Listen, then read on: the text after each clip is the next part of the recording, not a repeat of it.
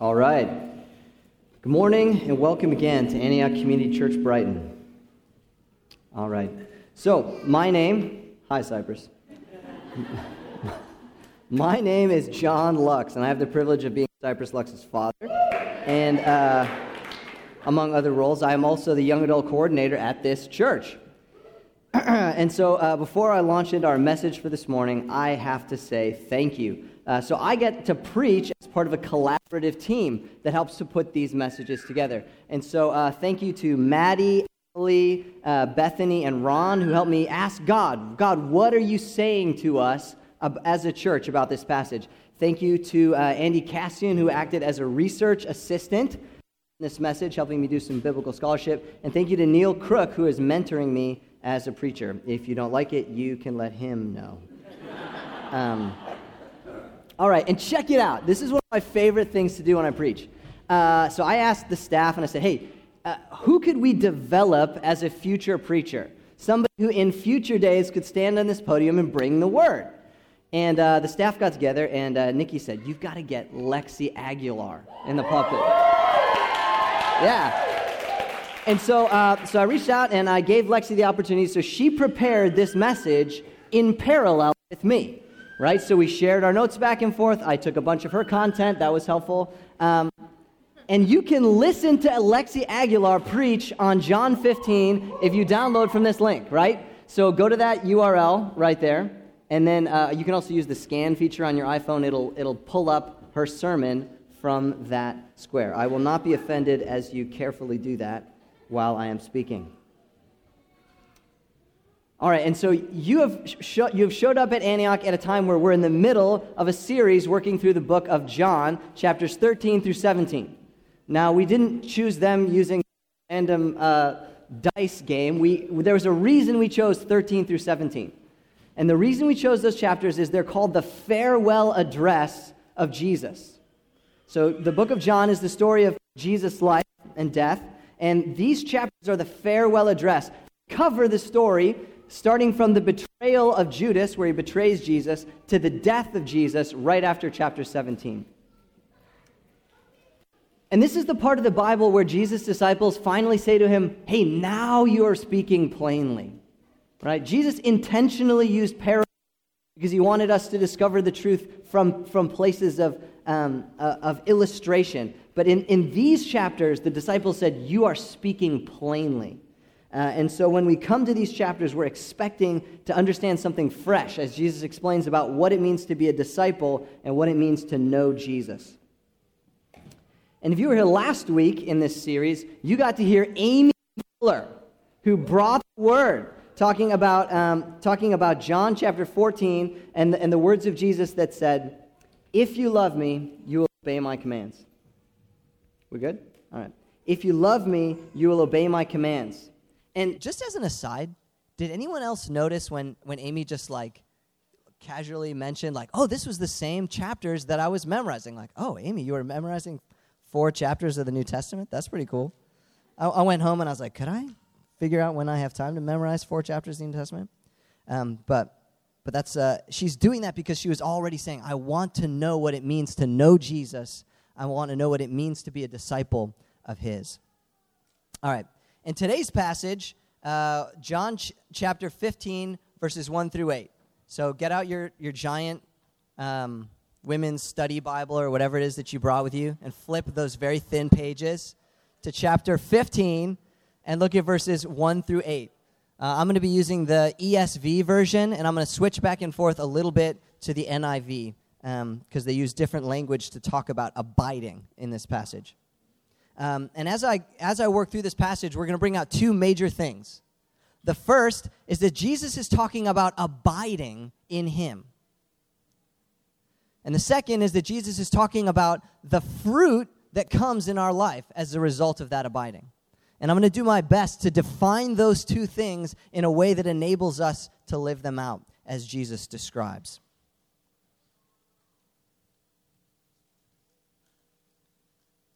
All right, Jesus says this, verse 1.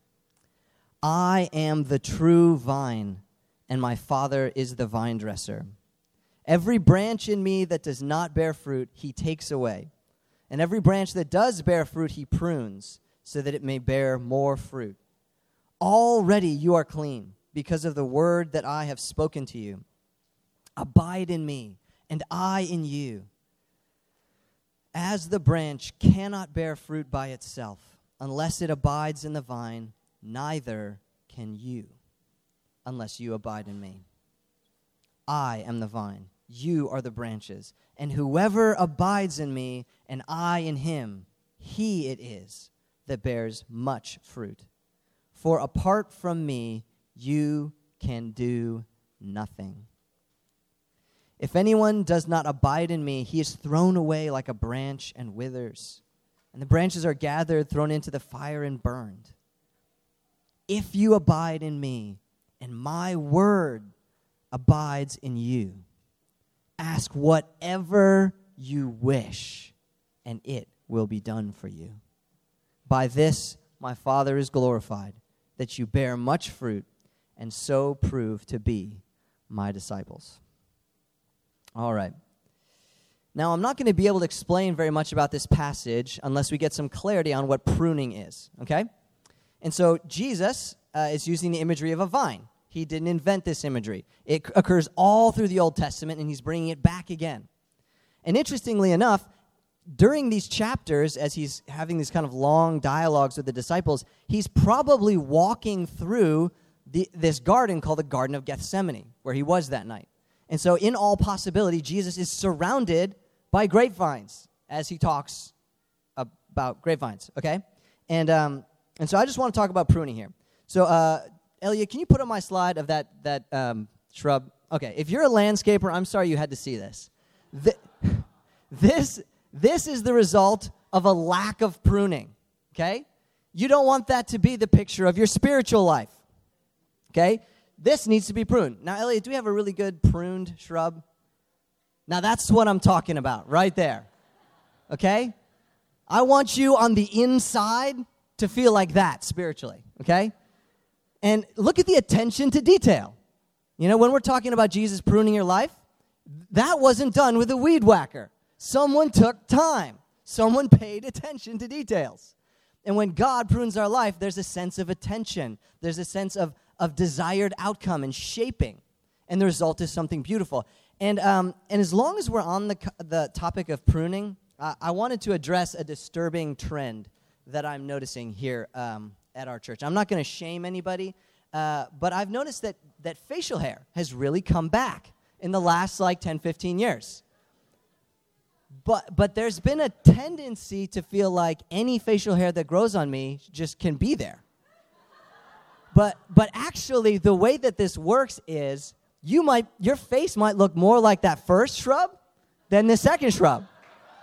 And so as we focus on pruning and letting God prune us spiritually on the inside, I felt wouldn't it be helpful to us to also allow our spouse or ourselves to prune the outside of our face? So I have some slides here. Can you put those up for me, Elliot? Oh, look at that. That is excellent. That is every bit as good as the topiary on the previous slide. Can I see a couple more here? So look at that. Look at that right there. That is excellent. And do we have one more? We don't have one more. All right. Okay. We can put some other slide up now. Okay. Don't miss the point I'm making when you admire Michael's facial hair. Okay. The point is that Jesus is pruning our life because he has something in mind. That the natural random growth inside of you is not necessarily going to produce the things that Jesus has in mind for you. And when I asked the team to wait on the Lord and ask God what he's saying through this passage, that was the thing that they focused on. The idea that we have to say yes to Jesus as he comes to prune our life. And Lexi said it this way. She said, if you've chosen to follow Jesus, you have already given yourself over to the pruning process that God has in mind for you. Because when you make him in charge of your life, you're saying, you are the vine dresser for me. And here's the thing. When pieces of our life, our sins or our patterns or even good things that we like get pruned out, we have a tendency to be like, no. God, you must not understand how important that is to you, that you would take that out of my life. But we have to give ourselves to that process that God takes us through. Because here's the thing about pruning grapevines. Only the new growth on the vine produces fruit. Because the old growth is woody. It's bending down. It can't bring new fruit because it's old growth. And so God comes with pruning on our life because it's the new branches that bear fruit. All right, so let's talk a little bit more about the way that Jesus talks about the way that Jesus talks about the opposite of pruning, which is to remain in the vine. Okay? So some translations use the word remain, some translations use the word stay or keep, and then this translation, the ESV, uses the word abide. And probably the last time you used abide was when you talked about this verse in Sunday school as a kid. Because abiding is a word we don't use other places. And so we can use it to exactly take the place of this word in Greek, which has a lot of different meanings. It has the meaning of like remaining or keeping yourself a part of something. This idea of enduring and persisting in connection. And it also has a strong emphasis on this idea of like continuity between yourself and the vine. That you're apart with it. You're one connection with it. A sense of proximity and nearness and inclusion. That's what abiding means when it's used in this context. And we talk about that verse where Jesus says, if you abide in me and I abide in you, you will bear much fruit. Now I'm going to paraphrase it like this. Jesus is saying something like, if you would just stay close to me and let me stay close to you, if you just persist in your connection to me and open yourself up to let me dwell in you, then you will bear much fruit. Now, the way that the sentence comes together in Greek, Jesus is making a universal kind of promise. You will bear much fruit.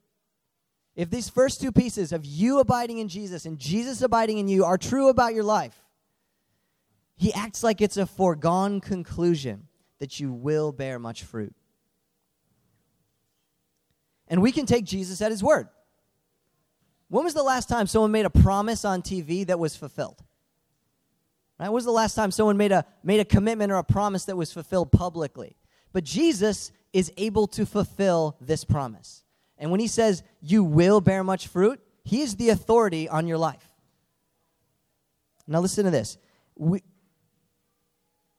If you abide in me and I abide in you, you will bear much fruit. And we instinctively want a more complex answer. It's like Jesus' words stand on their own. But we instinctively want more of an explanation here. And I think part of the reason for that centers around his use of the word fruit. Okay? You will bear much fruit. And for each of us, there are mental images that we have to put this Post-it note that says fruit on it in our mind. What is labeled fruit and fruitfulness for us? And I want to submit to you that our life and our worldview is pretty different than Jesus's was. Not just because he was God, but because we live in a postmodern, urban, industrial society. And Jesus was a carpenter in rural Judea a long time ago, okay? So Jesus, praise God, was God. And so he's able to anticipate our differentness from him. But listen to this. Because we're urban, industrial, postmoderns, when we think of fruit, we have a lot of associations. We're thinking, my performance review at work. We're thinking, do I have anything to show for it? We're thinking report cards. We're thinking MCAS. We're thinking reviews and likes and did I make a sale? How many widgets did you produce? That's how the industrial society assigns value. And so when we think about fruitfulness, we automatically jump to the end of the story and say, what do I have to show for my Christianity? Did anyone else believe in Jesus as a result of my being alive? Were any poor people helped? Did anything significant happen that I can measure and point to? But when Jesus is talking about fruitfulness, he's using the example of a vine. And there's a specific reason that he uses a vine as his example. Because in ancient times, you could not go and order a double chocolate fudge cake because there was no such thing. The delicacy of the ancient world was grapes and wine. And when Jesus says fruitfulness and points to a vine, he is talking about the delightfulness of it, the enjoyableness of it. And so when Jesus talks about fruit, the imagery is much less attached to what you can show for your life and a lot more attached to how enjoyable your life is to God, who is the vine dresser of it. Are you tracking with me?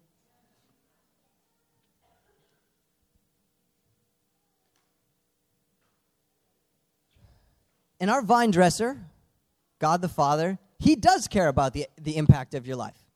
He does care about whether we have a healthy or unhealthy church. He does care about whether we actually obey his commands with our life or not. He does care about the outward things. God is not blind to those things.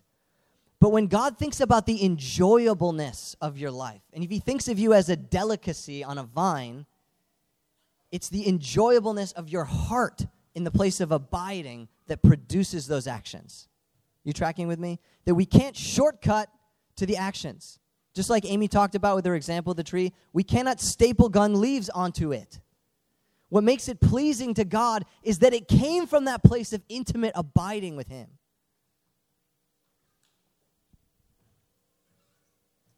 All right, I'm going to try to make this as practical as I can, right?